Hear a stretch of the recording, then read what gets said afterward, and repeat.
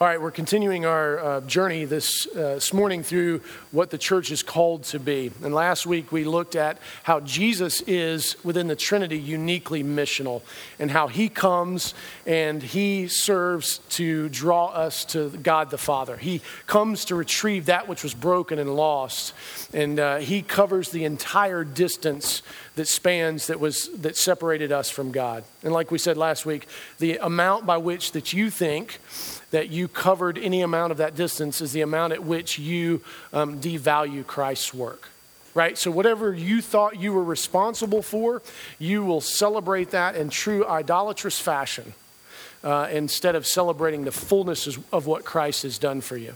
And so this morning, what we're looking at is how the church is called to be missional. Now, some of you at this point in the service may be going, uh-oh.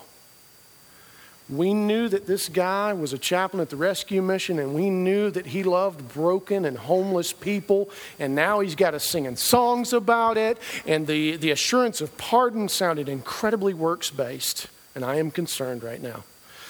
And you shouldn't be entirely. If you notice in the assurance of pardon, what came first? Somebody help me out. I'm sure you were here. I'm sure you were paying attention. What was first? Who laid their life down first? You? No, Christ did. And in Christ laying down his life, he expected that there would be a result in your life. That you would then go and do what he did. Now, is he saying that you now go be saviors for those around you? Is that what that means, to lay your life down? No, not at all. In fact, we know that's not at all what John's talking about. What he's saying is that you should love in both word and in deed as a result of what Christ has done for you. And in so doing, you will find assurance as you go before the Lord your God. What a wonderful thing that he's made it so incredibly and impressively clear to us. Now, would that we do it, right? And so we have all these opportunities. And I know some of you are probably slightly concerned because straight away the title of the sermon is the church is called to be missional. And does that mean that I'm going to start just as the next 35 or so minutes going to be just one of the longest sermon beatings that you've ever taken in your lives? And I want to assure you, no, it's not. In fact, my prayer is that it would be phenomenally scriptural and that you would actually be freed from some of the neurotic views of being missional. So straight away, I want to ask you the question, when you hear the word missional, what do you think? What is it that comes immediately to your mind? Is it the distortion that to be missional means that you got to grab a bullhorn and go be mean to gay people? Do you think that's being missional? I'm here to tell you that that's not at all being missional. Do you think that it means that you've got to go brave the cold and pass out tracts to people who don't want to have any sort of relationship with you at all, and that you really don't want to have a relationship with because you're just passing the tract out and turning your head away and not learning who these people are and caring anything about their story? Is that what you think when you hear the word missional? Do you hear kind of maybe you hear the colonialized version of missional? That to be missional means you go and teach those poor people who don't understand what it means to be civilized how to be civilized. That's not it either. No, missional is a mindset.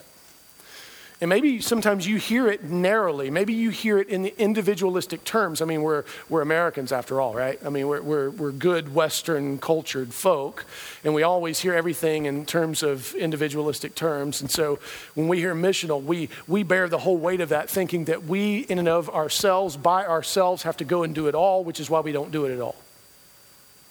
Is that what missional means? Is just a call to you, the individual? Or is it a challenge to the corporate church as a whole to take and use all of her gifts for the glory of God and the love of our neighbor? I would posit and argue that the term missional is actually tied deeply to our sanctification. And my hope is that what you saw in that passage from 1 John is that your assurance is tied to it. Your ability to have any sort of joy before the Lord your God and the throne of grace is tied to it.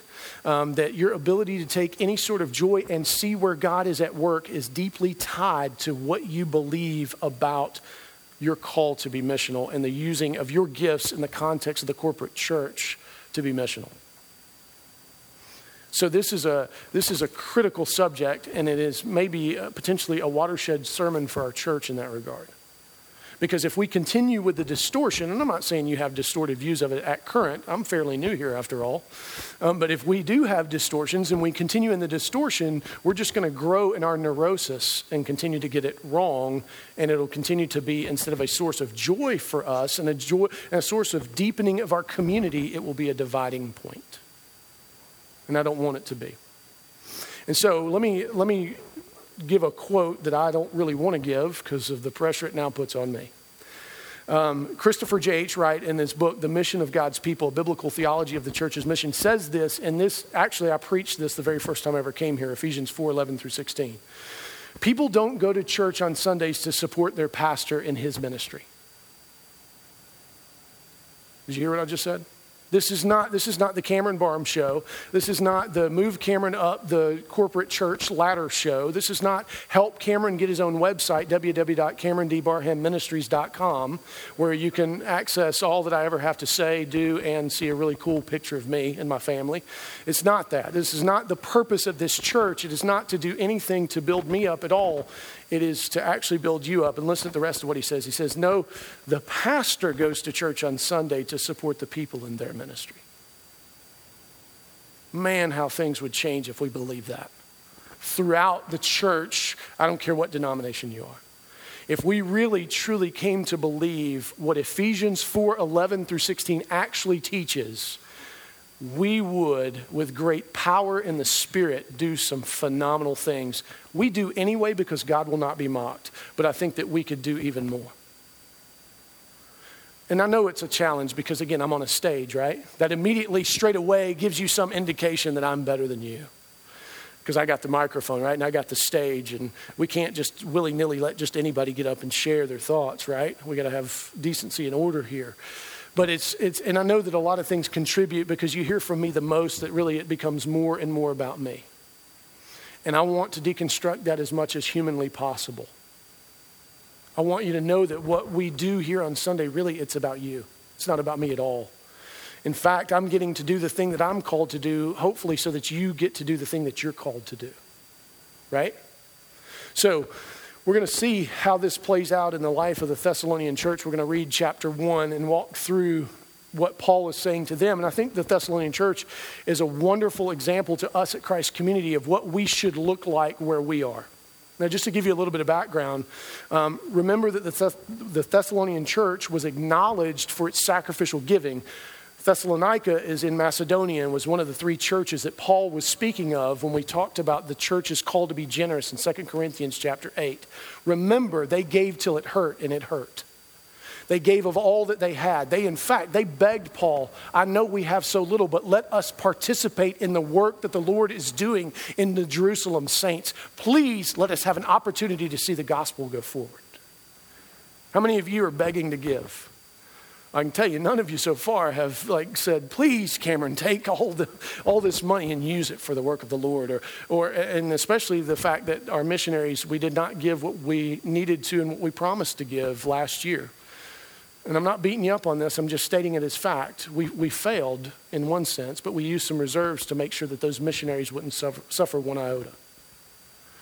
And we need to, as Missions Month is coming up in February, you're going to get to hear from a lot of other voices. You don't get to hear my voice at all in the month of February, as it turns out. And so we're going to get to hear from some other voices who are serving. And we want to make sure that we are thinking through what it means to truly be generous and have the opportunity to participate in the gospel going forward other places. So the Thessalonian church was known for that. And also later on in the book, Paul says very specifically to them that they are to live peaceable lives. This is in chapter 4, verses 9 through 12. To live peaceable lives, working with their hands and loving all those around them in their local contexts. So he's saying straight away to them that their call to be missional is not that all of them are to get up and go and move to Uganda or Honduras or some other place. No, he says right where you are, live out the power and the truth of the gospel in such a way that it changes things. And we're going to see how them doing that has had a significant impact. Would that someone could write 1 Thessalonians chapter 1 as a letter to us. Would that we could be accused of what the Thessalonian church is about to be accused of. Let's dig into the text. Verses 1 through 3. Hear God's word this morning. Paul, Silvanus, and Timothy. Let me pause right there. Those were the three folks who were primarily responsible for planting the church. Paul, Silvanus, and Timothy to the church of the Thessalonians in God the Father and the Lord Jesus Christ. Now, why do you think he felt the need to get so specific in describing to whom he was talking? Why is this a valuable thing for us, the church, to remember? Because it was God who was generous first to us. It was Christ who was missional first to us before we were ever a known entity at all. And church, listen, it is incredibly important that we never forget these things, which is why we are so adamant about being Trinitarian in our worship. Making sure that it's Father, Son, and Spirit. And guess who's going to show up later on in the text? As he always does, the Holy Spirit. Paul never seems to leave him out like we do. But he starts straight away with God, who sent the Son, and the Son who came to retrieve that was lost. So he's making sure they understand exactly who they are, the ecclesia in God the Father and in the Lord Jesus Christ. And then he summarizes the gospel in this beautiful way. He says, grace to you and peace. What a brilliant summary of the gospel. Would that we would have both, right? Would that we would have both grace and peace, and what a rich blessing to be given. And so Paul is just very, very much saying this is what it's all about. When he says grace and peace to you, that's really the whole shebang, isn't it? And so he is opening this letter in a very beautiful way, and those are meaningful things. He says, we give thanks to God always for all of you, constantly mentioning you in our prayers. I love that they know there's someone who's praying for them. That they know that there's someone who is constantly speaking about who they are and making sure that their name is constantly coming up before the throne of God. Now, my question for you is there anyone in which you're praying for in this way? Our missionaries, we want to make sure that we are constantly bathing our missionaries in prayer. Do you think it's easy to be a missionary in India?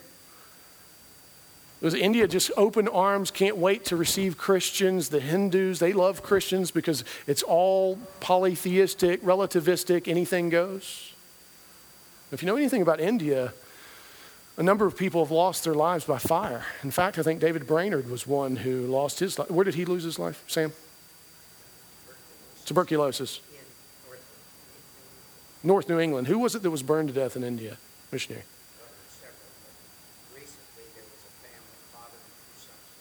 Yes. Okay. I knew Sam would know, and that's why you can always phone a friend mid-sermon. It's good to have friends, you know. But there's a number of folks who have lost their lives seeking to bring the gospel to India. India is not necessarily an open door. And I think that it's probably starting to close a little bit in some areas. And so we want to make sure that we're praying for our missionaries who are there and missionaries who are all over the world. In China, guess what today is? Does anybody know what today is? It's the International Day of Prayer for the Persecuted Church. Would that the persecuted church knew that we were praying for them. A good friend of mine was a photographer for International Justice Mission. And he was in Palestine in this has been some years ago, during one of the flare-ups between the Israelis and the Palestinians. And there's a group of people who are caught in the middle. They're Palestinian Christians. You could not have more enemies than the Palestinian Christians do. You can't. You could not live in a more just desolate area where everybody hates you. And one of them said to him, he said, do the Christians in America even know we exist? And he said, sadly, I don't know that they do. And he said, would you do me a favor and let them know so they can be praying for us? Because that would mean a lot to us. Notice what he didn't ask for. He didn't ask for us to send them any money. He didn't ask for us to send them Bibles. He didn't ask for us to send them missionaries. He just said, would you please tell them to pray for us because we need it? And he also made this indictment. He said, you know what's funny about the American Christians is they're kind of like chocolate. He said, what are you talking about? He said, they melt when it gets hot. So Today is that unique day in which we could serve the church well by taking a moment at some point today in your Lord's Day preparation and taking time to pray for the persecuted church. Maybe you know somebody who's in a difficult area. Maybe you know of some missionaries, but just to cry out to the Lord on their behalf because they're going through some things right now that we can't even begin to comprehend. Would that we would know as a church that there are people praying for us. Isn't that a very comforting thing to know that people care about what goes on in our midst, right? And so I'm sure that there are a number of people who are praying for us, and I would hope that we would let each other know that we're praying for each other. And then he goes on, he says, and the reason that we pray for you is remembering before our God and Father your work of faith and labor of love and steadfastness of hope in our Lord Jesus Christ. Now, for those of you who recognize, there was the holy trinity of Christian virtues: faith, hope, and love. But notice in this particular case, and you'll miss this a little bit because in the Greek it's more clearly seen, the focus of the passage is not those three words, it's the result of those three words. The way that it's actually used in the Greek is emphasizing the work, the labor, and the steadfastness that results from faith, love, and hope. So what Paul is saying is that these things that you have in Christ uniquely are producing a result in you. And it is a beautiful thing to witness. This is what he's excited about, is that there is actually something evident, tangible, and visible within the Thessalonian church. That their faith, hope, and love is not just some abstraction of ideas that we spend countless hours in Bible studies talking about, but never actually seeing come to fruition. There is a result. And what's interesting is within the Jewish mind or the Greek mind, to say work of faith is actually to say that you are evidencing your love for your marginalized neighbor. And who is our marginalized neighbor? There are many. How you know you have a marginalized neighbor is if that person is not flourishing in the gospel for whatever reason it may be. I'll give you for instance, when I was on staff at a mission church in Pleasant Hill, Strong Tower Fellowship, it was a historic African-American neighborhood. And one of the decisions that got made at the local middle school was to do away with textbooks, because it was cheaper for the school system, right? And so now it was a great idea, right? Online textbooks. There's a problem that straight away some of you have picked up on. In Pleasant Hill neighborhood where I ministered, how many homes do you think had Wi-Fi? You are correct in saying not one. So we could say, well, here the church can step in. Why don't the church develop a computer lab and help all these kids out? That is a solution, and that is something that we thought through. But even bigger than that is, why don't we have policymakers who care about these people in the first place? Why don't we recognize the systemic nature of the oppression and sin that is causing generations to not flourish and to suffer and continue to suffer? Why are we not changing it on that end? Yes, we can alleviate the problem locally, but what happens when we, the church, are gone? Who's going to have computer labs then? Who's going to take up the mantle? Why don't we see it change for a long, long time? So we begin to really think through, how can we begin to affect things at the policy level? Yes, we did the stopgap measure and we have a computer lab. But we also recognize that wasn't the whole of the story, now was it? Why in the world will the local school system decide to hamstring most of its children? And it also happened at the elementary level. For those of you who know statistics, I don't care what color a child is, if he can't read by the 4th grade, guess where he's going? 94% likely he's going to jail. Colorado and California and Kansas all build their prisons based on whether or not a child can read by the 4th grade, because they're going to house them someday. So again, is the solution build bigger prisons? Is this how we love our neighbor? No, the solution is to make sure that our neighbor can read, because can a child who can't read be much of a disciple? Can a child who can't read enjoy the word of God granted to him or her? No.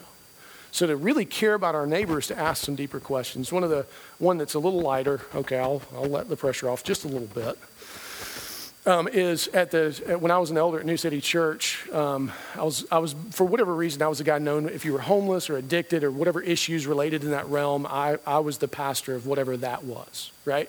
So any questions or issues always came my way, and I was fine with that. And so always there would be, and for those of you who are at KSU, this is not an indictment on you if you've had this thought, by the way. I love you too. But students would often come from Mercer, and they wanted to change the world, and how they wanted to change the world was to serve homeless people hot dogs. And so, or pizza, which is a little healthier, I think, tomato paste. And so here's the thing I would say to him. I was like, okay, so I said, I love your heart, and I understand you're wanting to change the world, and I get it. But are you loving your neighbor who is diabetic and hypertensive by feeding them nitrates and sodium? The response was, well, yeah, we give them dessert too. Okay. You see what I'm saying? I mean, to truly love our neighbor is to ask the deeper questions and not just do the things that are satisfying and convenient for us. What I'm trying to say here is too much of what we do in the vein of missionality has more to do with us than it does our neighbor. Because there are some deeper questions that have to be asked in order to create what truly is human flourishing for those that we say we love. Moving on, this whole idea of labor of love and steadfastness of hope. So the labor of love is to abide with people even when they're unlovely, to continue to abide for as long as God says to abide. How quickly do people come out of their sin most times? It is a crawl, oftentimes. And so are we willing to labor along, continuing, recognizing that there's no gift that we can do without? That there's no requirement. If we give, we're not requiring a certain result. We're letting the Spirit do His work and recognizing that sometimes people are going to fail. But we should do everything we can to grant them the opportunity. And so the Lord has given us so much, we should want to do that. And to do that with a steadfastness of hope. What is hope? Hope is recognizing that Christ continues to equip His church as He sits at the right hand of the Father making intercession. Just as Paul is praying for the Thessalonian church, Christ is interceding even for us this morning. Do you recognize? Does it move you at all that your Savior isn't just sitting there twiddling His thumbs, waiting on God to say, now go get them? No, He continues to lean across the throne and say, Father, may you work in their midst. May there be fruition and fruit in the power of the Spirit in Christ Community Church even this morning. Even though they can barely stay awake for the time that it would be given to them. And does it also move you at all in the steadfastness of hope that the Spirit is given to you who has access to every single solitary thing you could ever want or need? So the Thessalonian church had grabbed hold of these things, and even though they were poor physically, they gave more than they had. And even though they were persecuted, they were able to do incredible ministry that was known. Listen to what Charles Simeon says about this passage. True faith is active. It brings to the Christian's view the Lord Jesus Christ. I love that he puts that first. That the activity of our faith actually helps us to see Jesus more clearly and better. What a wonderful thing that is the result. It says, as having Him in a fullness of all imaginable blessings treasured up for the use of the church. Love is a laborious grace. It is always seeking for something which it may do, either for God or man. I love this. Love cannot endure to be idle. Hope is a patient grace, leading us to expect all that God has promised, however long we have to wait for it. What a wonderful thing to be accused of, that we could so wait for God's promises, that we know that they're true, however long it takes for them to come. He goes on to say, and to fulfill all that God has required to the utmost possible extent, and to suffer all that God has ordained us to suffer in hope of final recompense, and finally, to continue in a constant course of well-doing, even to the end. It was interesting, I was sharing with Wesley at the coffee shop the other day that I used to wrestle with God about things, and still do. But for some reason, God likes to confront me in fast food restaurants. I call them fast food epiphanies, and I'm not real sure why there. Maybe it has something to do with my shape. I don't know. Maybe if I chose other places to go, it would be easier on me in many ways. But I was in a Burger King in Atlanta, and it was on Northside Drive. And if you've been in the Burger King on Northside Drive in Atlanta, it's not the nicest Burger King on the planet. And the only reason I was in there is because a guy had given me a bunch of free Whopper meal cards. And so it wasn't that I was poor and destitute. I just didn't happen to have any money, and I was using these cards. So I went into Burger King, and there was only one other person inside, and it was a homeless woman who was sitting next to the door, and she kept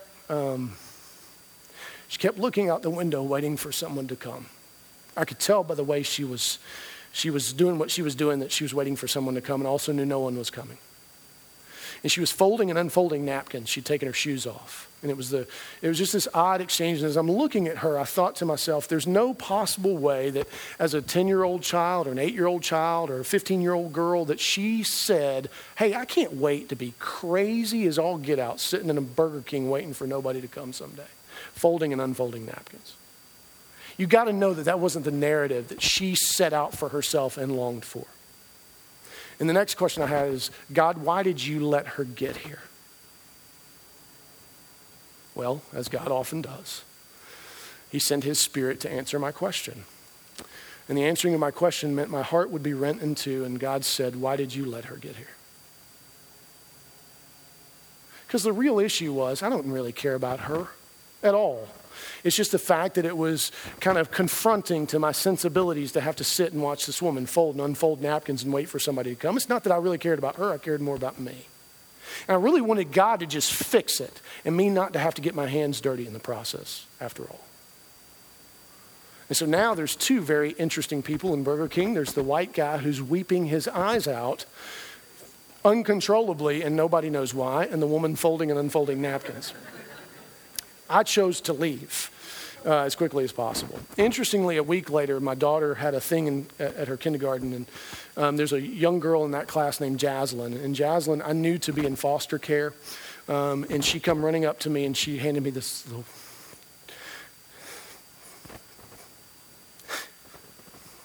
Wow, this picture. The picture, I couldn't read what it said. It was a heart. So I kind of got the gist of it, and the writing was I couldn't read it. I said, Jaslyn, sweetheart, what does this say? She says, it says, I love you. And the Spirit rent me in two again, and he said, if you don't care what happens to this little girl, if you don't rise up and participate in what will change what is happening for her, she someday will sit in a Burger King folding and unfolding napkins, not flourishing. What are you prepared to do? And so often when it comes to these things about being missional, we want God to just take care of it all, right?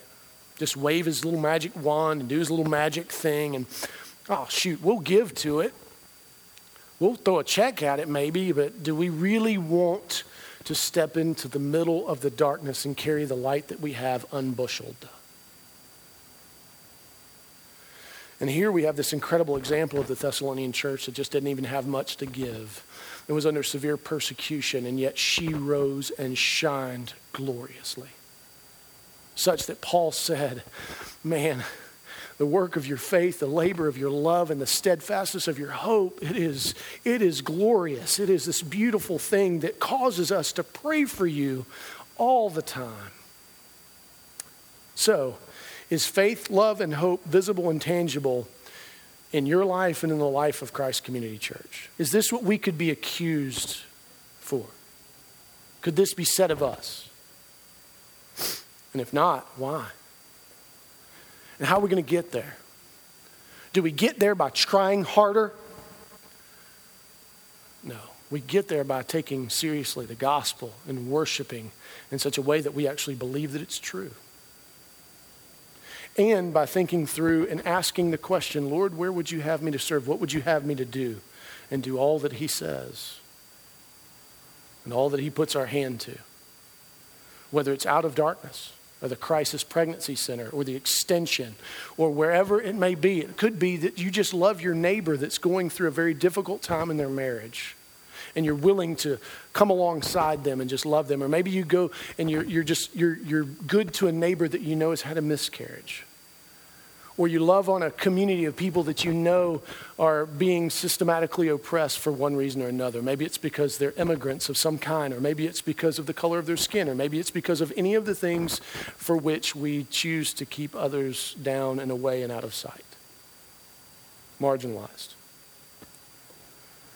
Now let's look at what Paul has to say beginning in verse 4. He says, "For we know, brothers and sisters, loved by God." I love that. I love that he says that we know that you are loved by God, and that he has chosen you because our gospel came to you not only in word, but also in power and in the Holy Spirit, and with full conviction. What is he saying there? He's saying, we can clearly see that you are loved of God by how you live your lives. We can clearly see that God's gracious, electing generosity has fallen upon you because of not just the words that are coming out of your mouth, but the power of the Holy Spirit that is emanating forth from you, as evidenced in the work of your faith, the labor of your love, and the steadfastness of your hope. There's clear evidence as to who they are that gives Paul great confidence in saying what he's saying. He goes on to say, you know what kind of men we proved to be among you for your sake. So they're saying, we clearly also evidence these same things among you, worthy of your imitation. He goes on, verse 6, "And you became imitators of us and of the Lord, for you received the word in much affliction with the joy of the Holy Spirit."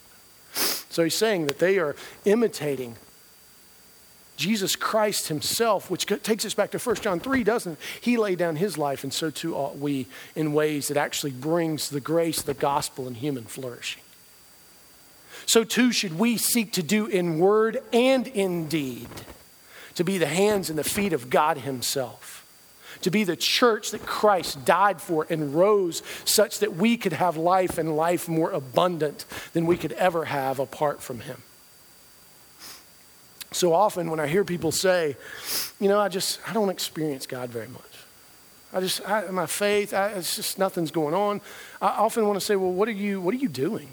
Like where are you going? Where are you standing such that your faith could be tested? Where are you even going that it would be evident that God was at work and shining forth? Isaiah 58 and Matthew 25 are incredibly instructive in this, and we don't have time to look at those. And in fact, I would encourage you to maybe study them devotionally this week. Isaiah 58 and Matthew 25 clearly say that if you want to see me, if God says, you want to see me, I'll tell you where I am. I'm amongst the broken and the marginalized. I'm amongst those who are hurting and suffering apart from the grace of the gospel. Does that mean we can only help poor people? Are rich folks not some of the most marginalized people on the planet? Who don't, in fact, I was actually befriended Rondell White. If any of you know who Rondell White is, he was a baseball player from Jones County, played for the Yankees and the Padres, and career was cut short by injuries, but often would hit 290, 300, was a tremendous baseball player, played for the Yankees as well. And Rondell, we were treating him for his finger. He had gotten a finger injury, and I was a physical therapist at one time. And he said to me, man, I make $6 million a year, and I'm probably one of the loneliest men you'll ever know. He said, because here's the problem. I don't know if people are hanging out with Ronnie or Rondell who picks up the tab. Now, you may say, well, I'd love to try that problem on for size. I bet I could figure it out.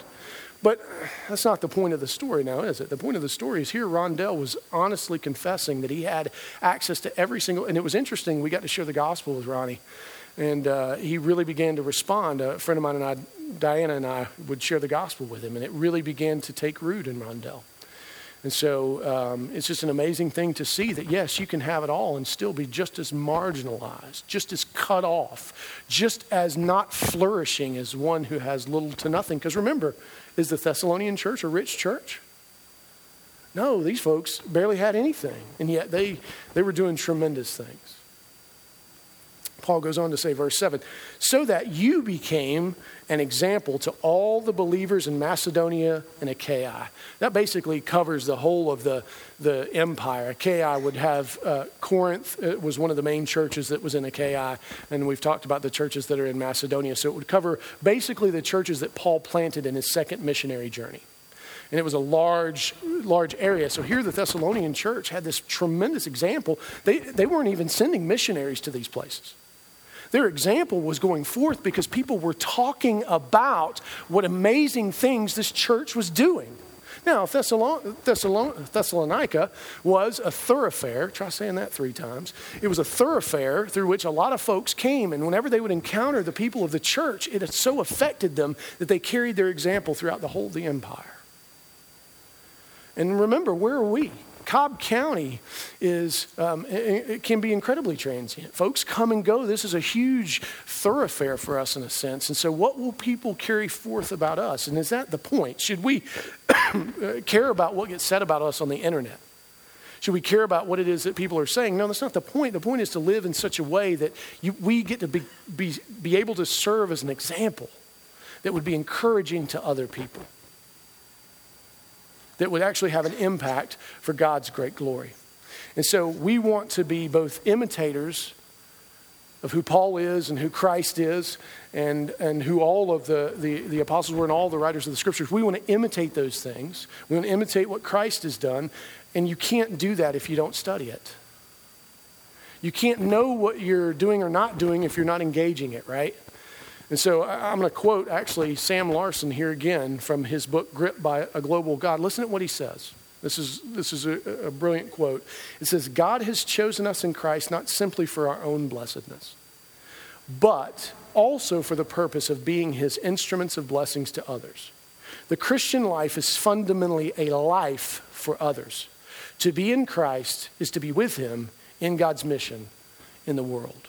It is for us to both imitate and exemplify all throughout the empire. So what evidence is there in your life of whose you are and what you're about? What are you imitating? Like if I were to spend the day with you, what would I come away with? Who do you look most like? Do you look most like Walter White from Breaking Bad? Somebody got that reference, and thank you. Do you look most like Homer Simpson? Just goofy and barely making it through? Who do you look most like? Do you look most like Christ or Paul? Who do you imitate? Who do you exemplify? Now, that's a tough question, isn't it? Let's be fair. That was rude of me to do in the middle of a sermon. But it's still a biblical question, isn't it? And woe be unto us if we don't care to ask the deeper questions such that we would have life more abundant, so that we could have our faith and our hope and our love shine forth in such a way that it changes things. Let's finish out here. Verses 8 through 10 say this. For not only has the word of the Lord sounded forth from you in Macedonia and Achaia, but your faith in God has gone forth everywhere, so that we need not say anything. He's saying your word is the witness and the testimony. We don't even have to go back and clean it up. We don't have to make exceptions for you. We don't have to explain what it is you're doing because it's clear to all. Amen? What a terrible thing that we have to make. How many times have you heard somebody do this? Yeah, I know that church is doing great things, but... And they have to make all these exceptions, right? And we have to clean it up, right? So Paul's saying, we don't have to clean up anything you guys are doing. You got it. You're doing amazing things, and it's sounding forth. I love that verb, just to sound forth in the empire. He goes on to say, for they themselves report concerning us the kind of reception we had among you and how you turned to God from idols to serve the living and true God. What is he saying there? He's saying that the gospel took root in you all and changed you and became evident. So, can we be missional if we are not first Christians? I mean, shouldn't we just let's just do the social justice and not ask all these hard questions. Let's just be nice to people, right? Random acts of kindness. Isn't that enough, Cameron? No, you must first turn from your own idols. And sometimes the place where you will find your idols most cleaned up and set firmly out for all to see is in this question of whether or not you'll be missional. You want to get exposed? Start asking these questions. It will fling wide that idol-making factory known as your heart. Which is why we don't like asking these questions. Which is why we don't do these sermons but every so often, because you would die. And so, but it's an important thing for us to do, isn't it? That we recognize that first we must confess that we are sinners in desperate need of God's grace before we can help anybody else. Unless we know our own dependency upon Christ alone, through faith alone, by grace alone, we got nothing to offer or give. There's nothing for us to be missional about if we're not Christians first. We talked about this morning in the church membership class. There's nothing for you to join if you're here if you're not a Christian. Why would you join something for which you don't believe in the head? Right? So Paul recognizes they've responded to the gospel. He says, and to wait for the Son from heaven, whom he raised from the dead, Jesus who delivers us from the wrath to come. And he's saying, you guys have grounded everything that you are and all that you do in the hope of the return of Christ, because you know that he has promised, and it is good and it is worthy of you to wait for between the now and the not yet. But do they wait idle?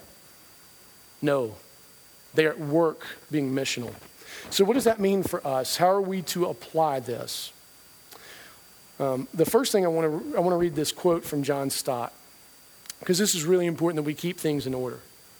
John Stott says, the highest of all missionary motives is neither obedience to the Great Commission, important as that is, nor love for sinners who are alienated and perishing, strong as that incentive is, especially when we contemplate the wrath of God, but rather zeal. A burning and passionate zeal for the glory of Jesus Christ. Before this supreme goal of the Christian mission, all unworthy motives wither and die. For us to be missional is for us to want and desire for God to be glorified and for Christ's gospel to go forth. If what we want is for others to know that we're great, we're off. If what we want is for others to invite us to conferences so we can talk about how amazingly we figured out how to be missional with less, we're off. If what we want is for my ministry to just blow up because I'm the guru on all of these things, and I get to write books and I get to do videos such that I'm only preaching here maybe 10 Sundays a month because I'm so famous, I'm blowing up, right? Is that the goal? Maybe you only want me to preach 10 Sundays a month, but that's not the reason. That's not the why. And so we should not, any other motive other than God's fame and Jesus' glory such that the gospel would take root, it withers and it dies. We won't continue in doing it. For if we have any other motives, we're in trouble. This is why missional has to come rightly within the construct of knowing that God has first been generous and Jesus was missional first, and that our whole point in doing it is to grow the kingdom, more sons and daughters at the table. So, for us, what does this mean? What does this mean for those of you who are stay-at-home moms? How in the world can we got a whole bunch of them in here. How in the world does a stay-at-home mom be missional? Especially if she has 4 kids under the age of 6 or 5 or whatever the denominations are that you have. Well, the first way you be missional is worship. Make sure you keep continuing to worship, though there's the tyranny of the urgent always gnashing its teeth at your door. And the second thing is to raise your children in the admonition of the Lord. What greater mission could there be? If you somehow manage to save Uganda, but yet your children don't ever know the Lord, what good have you done? How about those of you who maybe work in a circumstance where you hardly ever deal with people? Maybe you do data entry, or maybe you do actuarial sciences, or maybe you do something where you're just staring at numbers. Maybe you're a CPA.